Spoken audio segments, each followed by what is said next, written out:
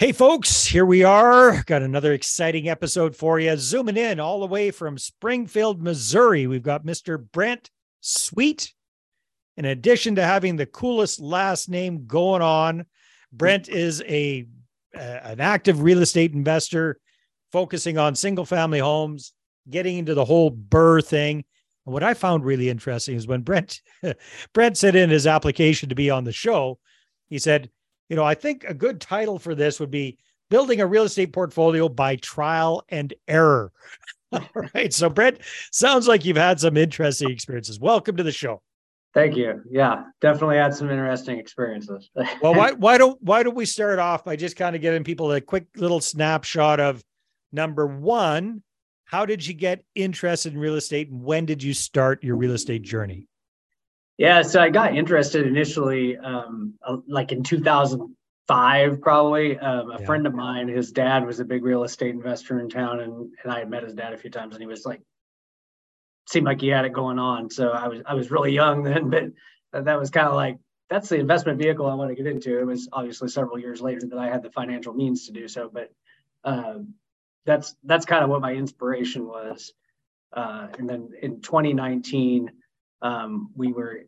We actually had bought another house, and I decided that would be our first start. And so we rented the property that we owned formerly. Okay. So you had your own personal residence and you bought a different, you upgraded or moved away and decided to rent your original house. Yeah. Okay. Yeah. And some other things we can get into later in the trial and error. Some other things kind of came up right around that time. And then that's kind of how we got into the BRRRR strategy. And then the most recent purchase I made was more of like a traveling nurse Airbnb type property. Interesting. Yeah. It goes on Furnished Finder. So it's a little bit of a different avenue and some lessons have been learned there too. So. Well, that's the whole thing, all about learning lessons, right? And hopefully they aren't too expensive. So what does your portfolio look like right now, Brent, as we speak at the beginning of 2023? Right now, I have three properties. So I have the rental that I have my personal residence and three rentals. So the rental that we formerly lived in that's rented out now, and that was a big property. So it is a 4-bedroom, like 2,000 square foot property. So the rent on it was pretty good. Cash flow is good on it. So that gave us the means to get into a couple other properties. And so then I've got another property that we did kind of the BRRRR strategy on, and then this Airbnb type property that I've got. Cool. Now moving ahead, because you've got a traditional normal type rental, you've got a BRRRR. Did you put a secondary suite in that BRRRR or just fix up a house and rent it out? What does the BRRRR look like? No. So the BRRRR we bought, it's actually an interesting story. So my stepdaughter was living with us at the time, and she was hitting like 20 years old, and we were kind of ready for that to stop. So,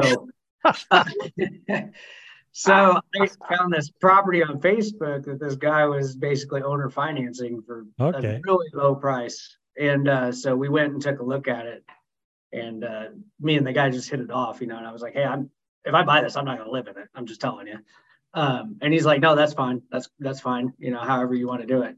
And so we ended up with that property. Well, getting into it, we didn't realize how much of a job it was going to be, but we literally gutted the whole place and basically rebuilt it. We took it down to the studs and did new electrical. And I probably broke a ton of laws on the way because I didn't have any clue like what I needed permits for, what I didn't. And we put it all together. And then basically made her move into it. That's when we when we bought our other house and moved out of our bigger house. So we downsized so she wouldn't be incentivized to move in with us. And she could that property. Yeah. And, you're moving to get away from your kids. There you go. Right. All right. So then our first house, the house that we moved out of, we were getting it ready to go onto the market. So we did a bunch of work to it too, right? Like refinished the hardwood floors, and it tore up all his carpet, and found out there were nice hardwood floors out there, just need to refinish. So we didn't really do a big rehab on it, but we did a lot of, small refinishing floors, painting walls, stuff like that, replacing a little bit of carpet on the steps. Yep. And so we got that house, and then that's when COVID hit. And my wife actually works for a law firm, and they were having a heck of a time just with people just getting in houses and not paying rent. You couldn't evict anyone. So we made the decision just to hold the property. We actually didn't try to rent it. We just held it until that mess cleared up, because we knew the chances were high that we'd get somebody in there and they wouldn't pay the rent, and there was nothing we could do about it. So it was just better to hold it. Better to hold it vacant than to have a crappy tenant in it. Yeah, right, for free. Yeah. Okay. Now, so Brent, I don't want to dig too much into the family situation, but it sounds like, you bought the Burr property for your stepdaughter to get her out of the house, get her into her own place. Yeah. How has that worked out, having a family member as a tenant, especially somebody so close to you? Yeah, well, I would advise against it. I typically wouldn't rent to anybody I know. Like I'd prefer to stay out of it. And family and friends and all kinds of stuff like that is a pain. In that case, it was just an investment in the happiness. So I looked at it as a mental health exactly investment. If she didn't pay rent, like, I felt better about it anyway. So and that it eventually worked out, where she found her own place and got on her feet, and then we're able to rent that property for. Okay, so now you got somebody else in there, and it's So it was a temporary thing, but that was the reason that we bought it, definitely. Right. Okay, and then you moved into the whole furnished rental thing. Walk me through that. How did that happen? Yeah, so I've been talking to my real estate agent quite a bit about another deal. I had some liquid capital that I could use for a down payment, and so I looked at a couple duplexes actually. But what I was running into in the market, you may not run into this as much, literally just a few months later, like now, then we closed on this property in December. But she had a lot of what I would call distressed rentals, right? Which were like rentals where people were paying way under market for rent. She was coming to me for, but the landlords that she was working with were asking like market price, like what they, would assess for or appraise for. So I was like, I'm not that into that gig. Like, I don't want to be the jerk that goes in and says to somebody that's lived there for 10 years and paid $650 a month that I'm going to double their rent. And so, first of all, legally, are you allowed to even do that in Missouri? Yeah, I mean, well, it depends on the agreement they have with the landlord. So I would have to go basically get them to sign there's a form that you have to get them to sign that basically says what their agreement is with their landlord. But then in Missouri, when when the lease comes up for renew, you can pretty much Missouri's pretty landlord friendly. Oh, that's good. You can pretty much do whatever you want in the renewal. So I was probably, chances are I was going to end up with a vacant property that somebody lived in for 10 years that I was going to have to fix up, put more money in, or, they were going to pay a much more amount. A couple of properties that we looked at, I mean, the tenant had indicated they wouldn't pay any more rent. So chances are I was looking at probably taking over a property, collecting under market rents for a little while, and then having to fill the property. And then having to do a massive rehab and having paid full market value for it in the first place. Yeah, that doesn't make sense. Yeah. Yeah, there was no margin for a rehab. But did you try doing some lowball offers, just explaining that to the sellers?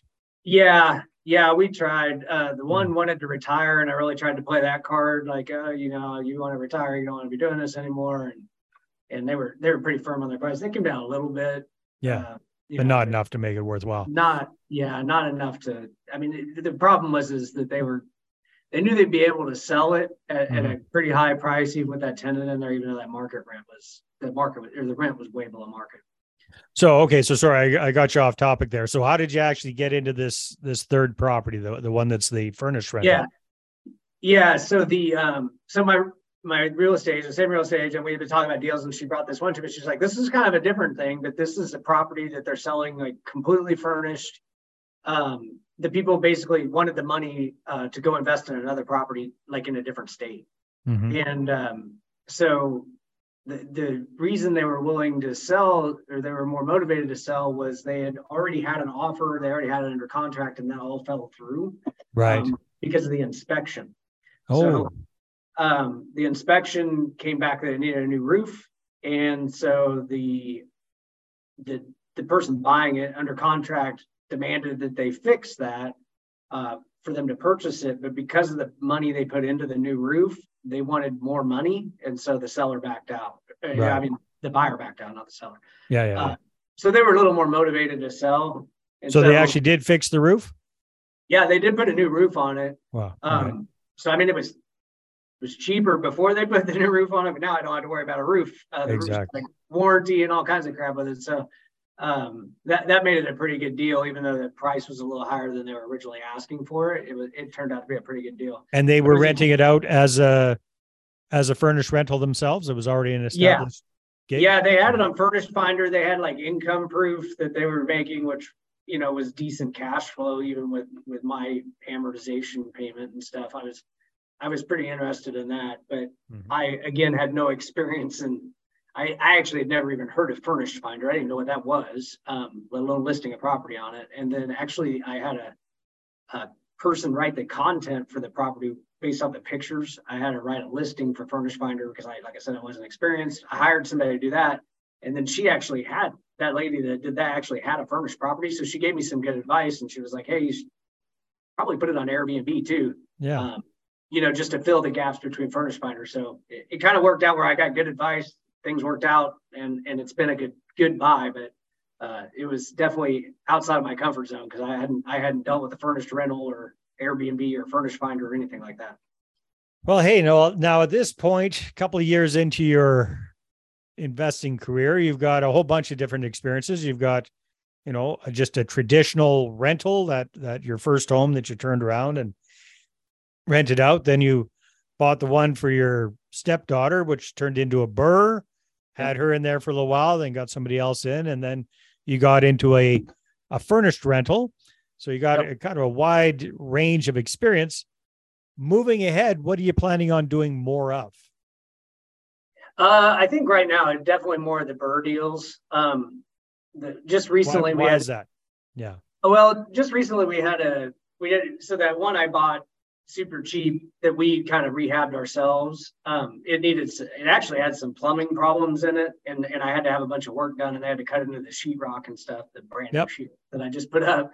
And so I found a pretty good contractor that helped me out, replaced like the doors and did a bunch of work for me for a pretty good price.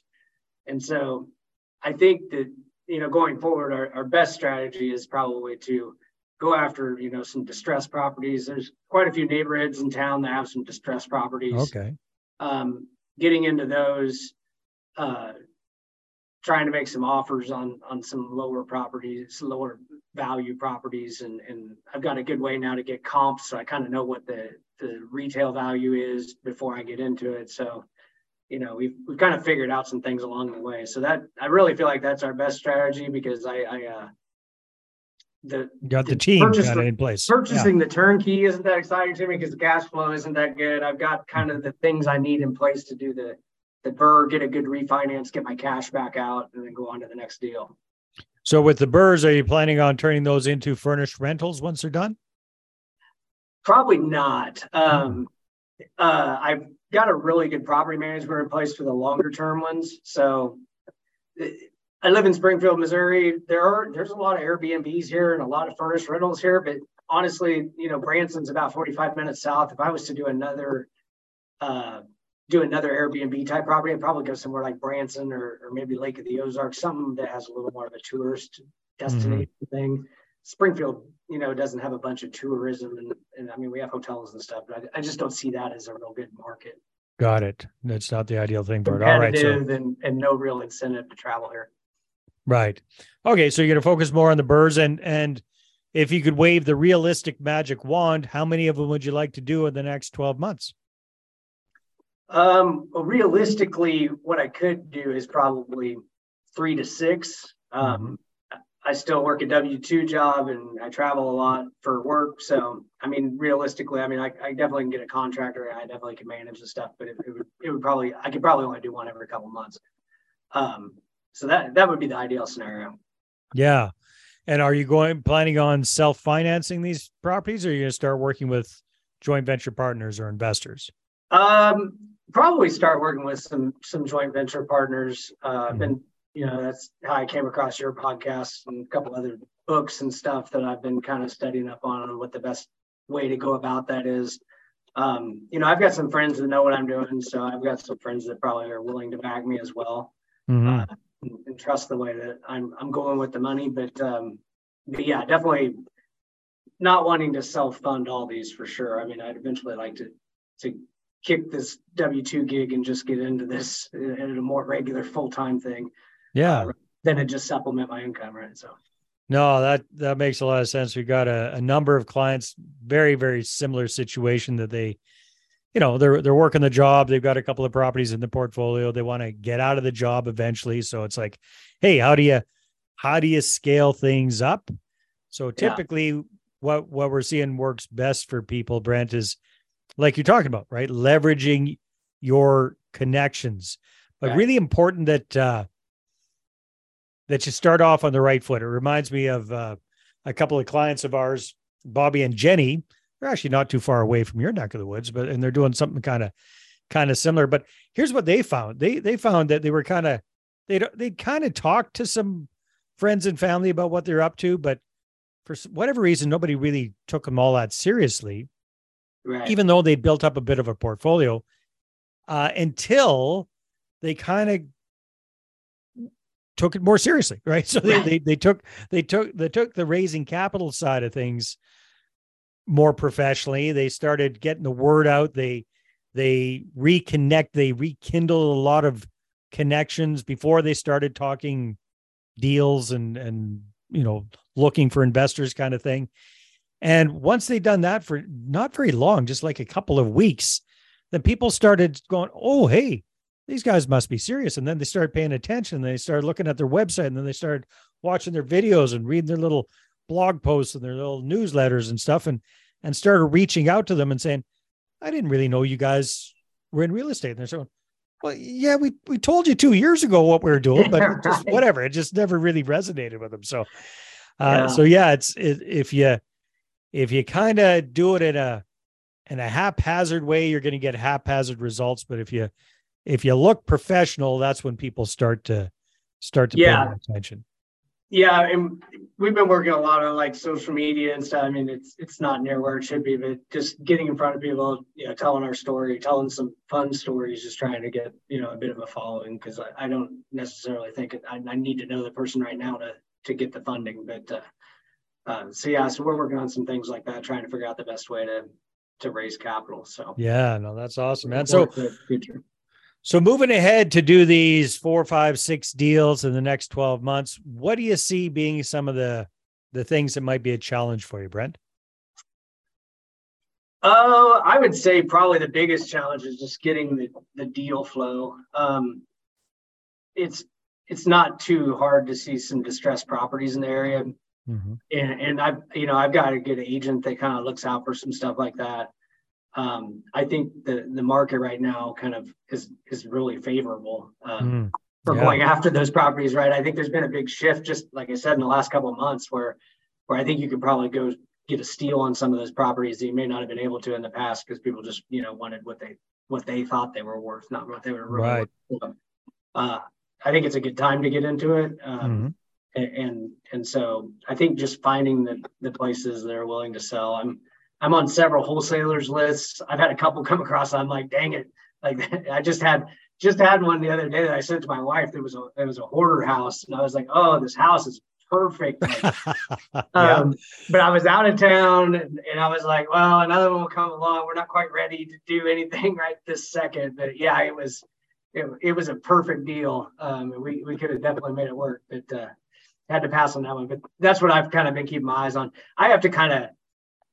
With my time, I have to kind of outsource the whole, deal finding. I can't really have time to drive for dollars or something like that. I could probably do some direct mail, but I mean, even on my current house, I get like 6 letters a day that, from people that are trying to wholesale houses. So I feel like it's a very competitive market. Well, I think that's a smart idea, right? If you're tapped into all those guys that are doing all that marketing, sure, you're going to have to pay, their fee for them assigning the deal to you.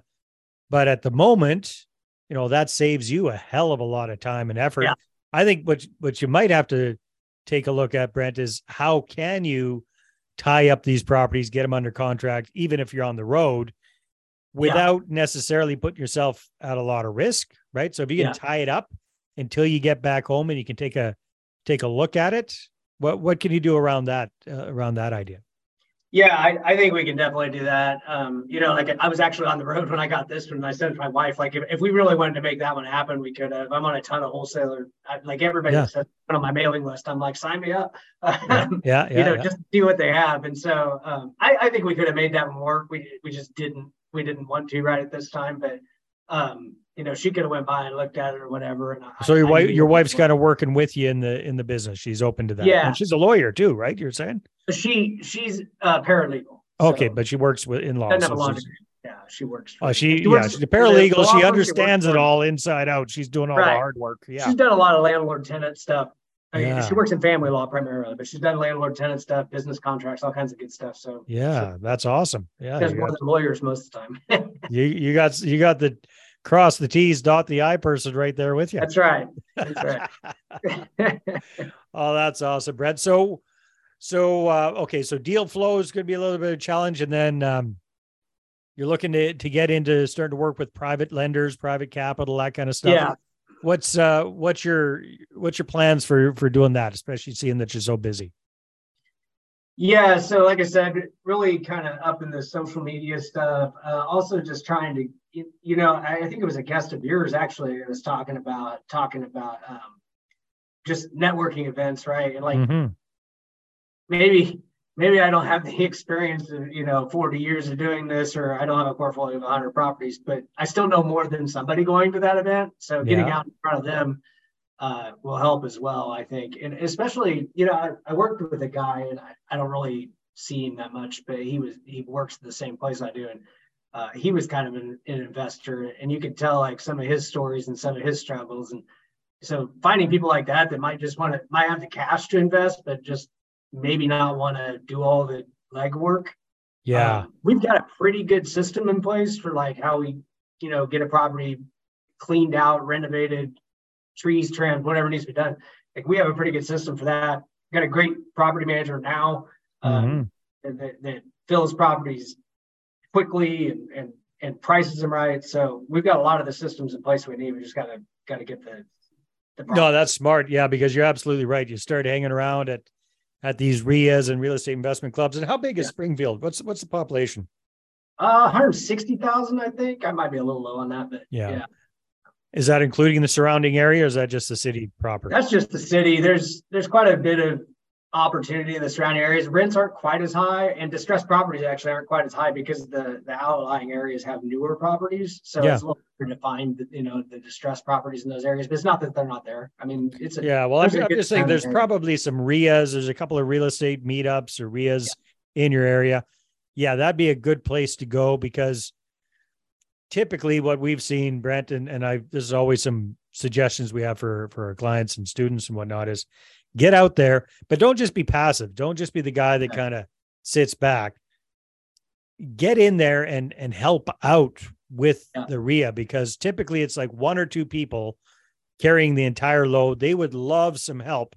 And even if it's just setting up the chairs ahead of time, if it's just taking signing people in, whatever it is, people start to see your face and associate you with the club, with the association, right?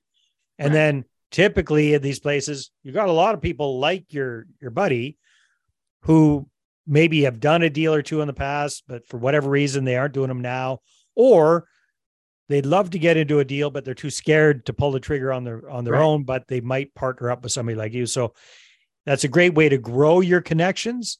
But what's really interesting, Brent, what a lot of people have found is right within your existing connections, without even worrying about social media yet, because you have to be careful of the social media, right? Because if it's fine for just educating people, but it cannot have any hint of solicitation, or that can get you in big time doo-doo with your not so friendly Securities and Exchange Commission, right? So careful of that. But if you really focus in, because again, you'd probably be working with joint venture partners to start with your existing connections. We typically find there's somewhere between $1 million and $2 million worth of capital there already. You just have to kind of figure out who's got it and how to entice them to join forces with you. So it simplifies the heck out of your life, actually. Yeah, for sure. Definitely a lot of conversations to be had. I've got, friends that invest in all kinds of stuff, and it seemed to trust me in my advice. So maybe they'll let me manage. Yeah, maybe they tried crypto or something like that. It didn't quite work according to plan, eh? I've never advised anybody to go there. There you go. There you go. So Brent, this is awesome. If people want to find out more about Mr. Brent Sweet, what you're up to, what's the best way for them to connect? I'm pretty much on YouTube, Instagram, Twitter, and it's at the Brent Sweet on all three. So that's an easy one to remember. Easy one to remember. Awesome. Awesome, my friend. Well, thank you very much for sharing a little bit of your ups and downs and how you've built this real estate portfolio by trial and error. I appreciate it. Yeah, no problem. Happy. All right, everybody, take care. We'll see you on the next episode.